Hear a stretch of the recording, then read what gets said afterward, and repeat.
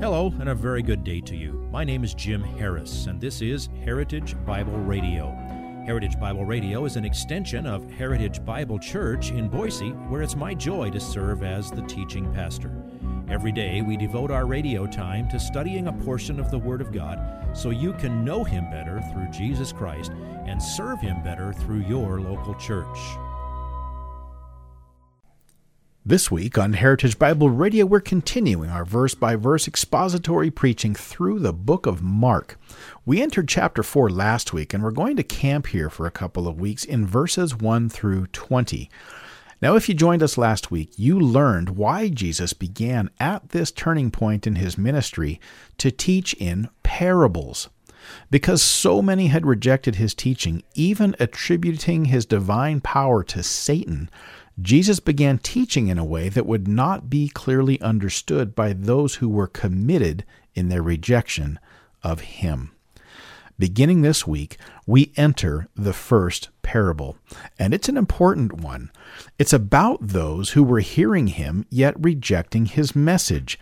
And in this parable, known as the parable of the soils, we see 4 categories of people who hear the gospel of Christ, 1 who embraces it, and 3 that reject it one way or another.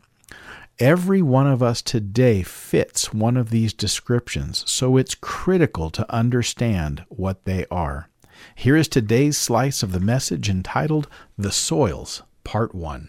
Now, it's always fun to compare Matthew, Mark, Luke, and John and harmonize the chronology of the Gospels. That's one of my greatest joys, is studying how the Gospels harmonize. But if you take Matthew, Mark, and Luke, which are the ones that mention this day, they actually vary the exact order of the events on the day when this flood of parables began. So we can't be really dogmatic about the sequence.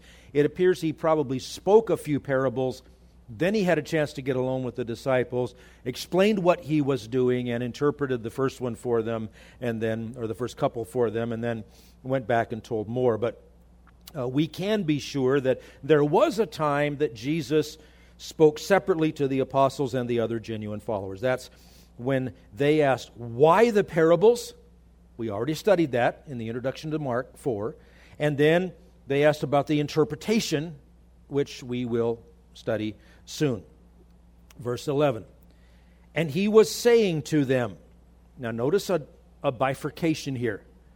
He says, to you has been given the mystery of the kingdom of God. But to those who are outside, but those outside get everything in parables. Do you see the dichotomy? Do you see the 2 camps?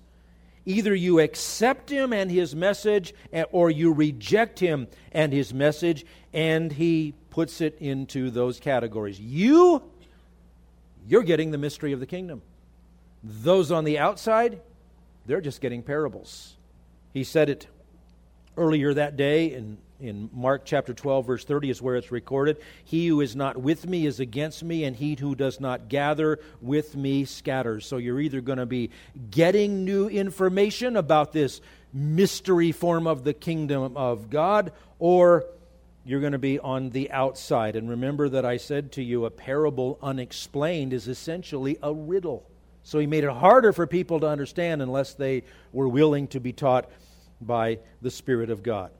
Jesus spoke in parables to explain things about the kingdom of God to those who would accept it, relatively few percentage-wise, and he did it to hide things from those who reject, which is the vast majority. And remember then, this is the mystery, not formerly revealed, now made known. That's the crucial concept you need to grasp. So go on to verses 11 and 12 together. He was saying to them, to you has been given the mystery of the kingdom of God. But to those who are on the outside, they get everything in parables, so that, and now you'll notice an Old Testament quote, while seeing they may see and not perceive, and while hearing they may hear and not understand, otherwise they might return and be forgiven. Now here's something fascinating. The Old Testament quotation here is from Isaiah 6, 9 and 10.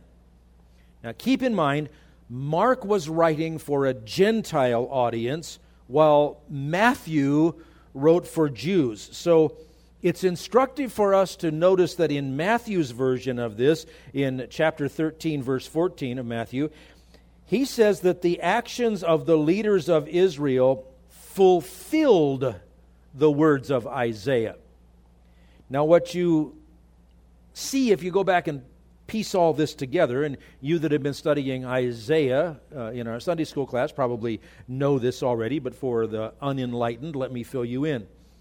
The word for fulfilled that Matthew used is an intensified version of the word that means something like totally filled up or ultimately fulfilled.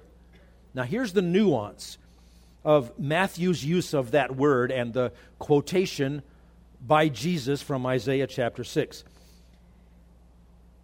Isaiah 6, I said the wrong reference there. Isaiah 6, 9, and 10 was fulfilled not long after it was written, when judgment fell upon Israel and she was taken off into captivity. That's what historically Isaiah was referring to, or prophetically what he was referring to. But according to Jesus, that prophecy is totally filled up. In other words, here's the ultimate sense in which that is true. Yes, it was fulfilled by the nation rejecting him and getting taken off into captivity, but now it's totally fulfilled by the nation rejecting their Messiah, their King, their Lord, their Savior.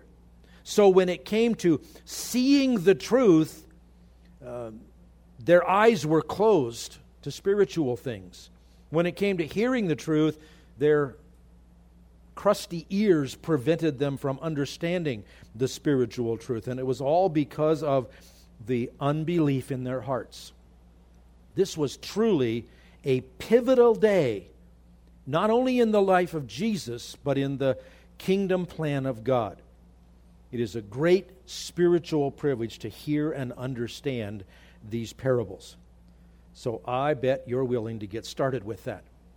The parable of the soils, verses 1 through 9. The privileged hearers, verses 10 through 12. Now, the interpretation, the soils and souls. Come next week, and we will dig up the dirt on your soul. There's a lot here. But please, don't wait a week to apply what you've learned and to think about how this is significant as you sow seed. It always amazes me when I ride on a great big airplane that those things get off the ground. I mean, you ever been outside next to one of those? They're about 4 or 5 stories tall. I looked it up. An Airbus A380 fully loaded can weigh 1,265,000 pounds. And it flies. Now at takeoff, I love takeoffs, especially if they're successful. Landings, even better. At takeoff, the pilot unleashes all the thrust of those huge engines. Don't you like to hear that rumble and get pressed back into the seat? And they get all that metal and equipment and luggage and human flesh rolling down the runway, and they're accelerating to the airspeed necessary for takeoff. Now, if something goes wrong, the pilot has to shut down the engines and slam on the brakes in time to get all that mass stopped before the end of the runway. So you know the term that we're sneaking up on here. There's a point at which the plane is going too fast to stop before the end of the runway. So it has to either take off or crash. That's called the word, point of no return. Now here's what I want you to grasp. In spiritual things, people can go on their own way, and God will let them. They can even rev up their sin engines in creatively evil ways. But make no mistake, there is a spiritual point of no return for souls. just like there's a point of no return for a giant aircraft. When a person reaches that point where the truth bounces permanently off the heart, that soul is lost forever. That's what Hebrews 10 is talking about. Now we know that a person can reject and reject and reject and then repent, right? You're here. I'm here. We know that a person can love the world and then finally realize the folly of it all and repent. We know that a person can hear the gospel and react emotionally and fall back many times and then at last repent. But Jesus declared that as of that day in his ministry, Israel's leaders, speaking for the nation as a whole, took themselves and that nation beyond the point of no return. Do you remember how in the book of Exodus, Egypt's Pharaoh in the days of Moses, it says in Exodus 7 and 8 and early in 9, it says several times, Pharaoh hardened his heart.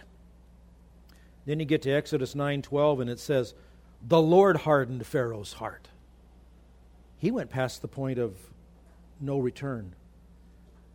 Please, I beg you, don't let yourself get to that point.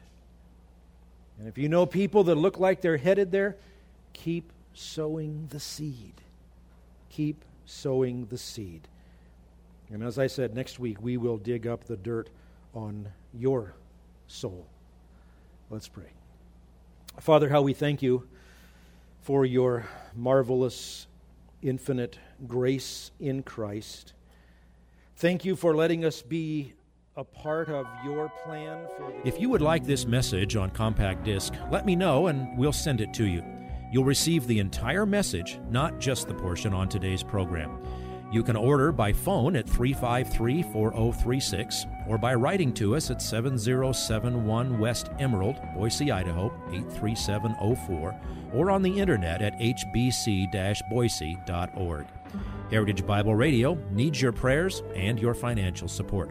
Once again, you can reach us online at hbc-boise.org or by telephone at 353-4036 or by writing to us at 7071 West Emerald, Boise, Idaho, 83704.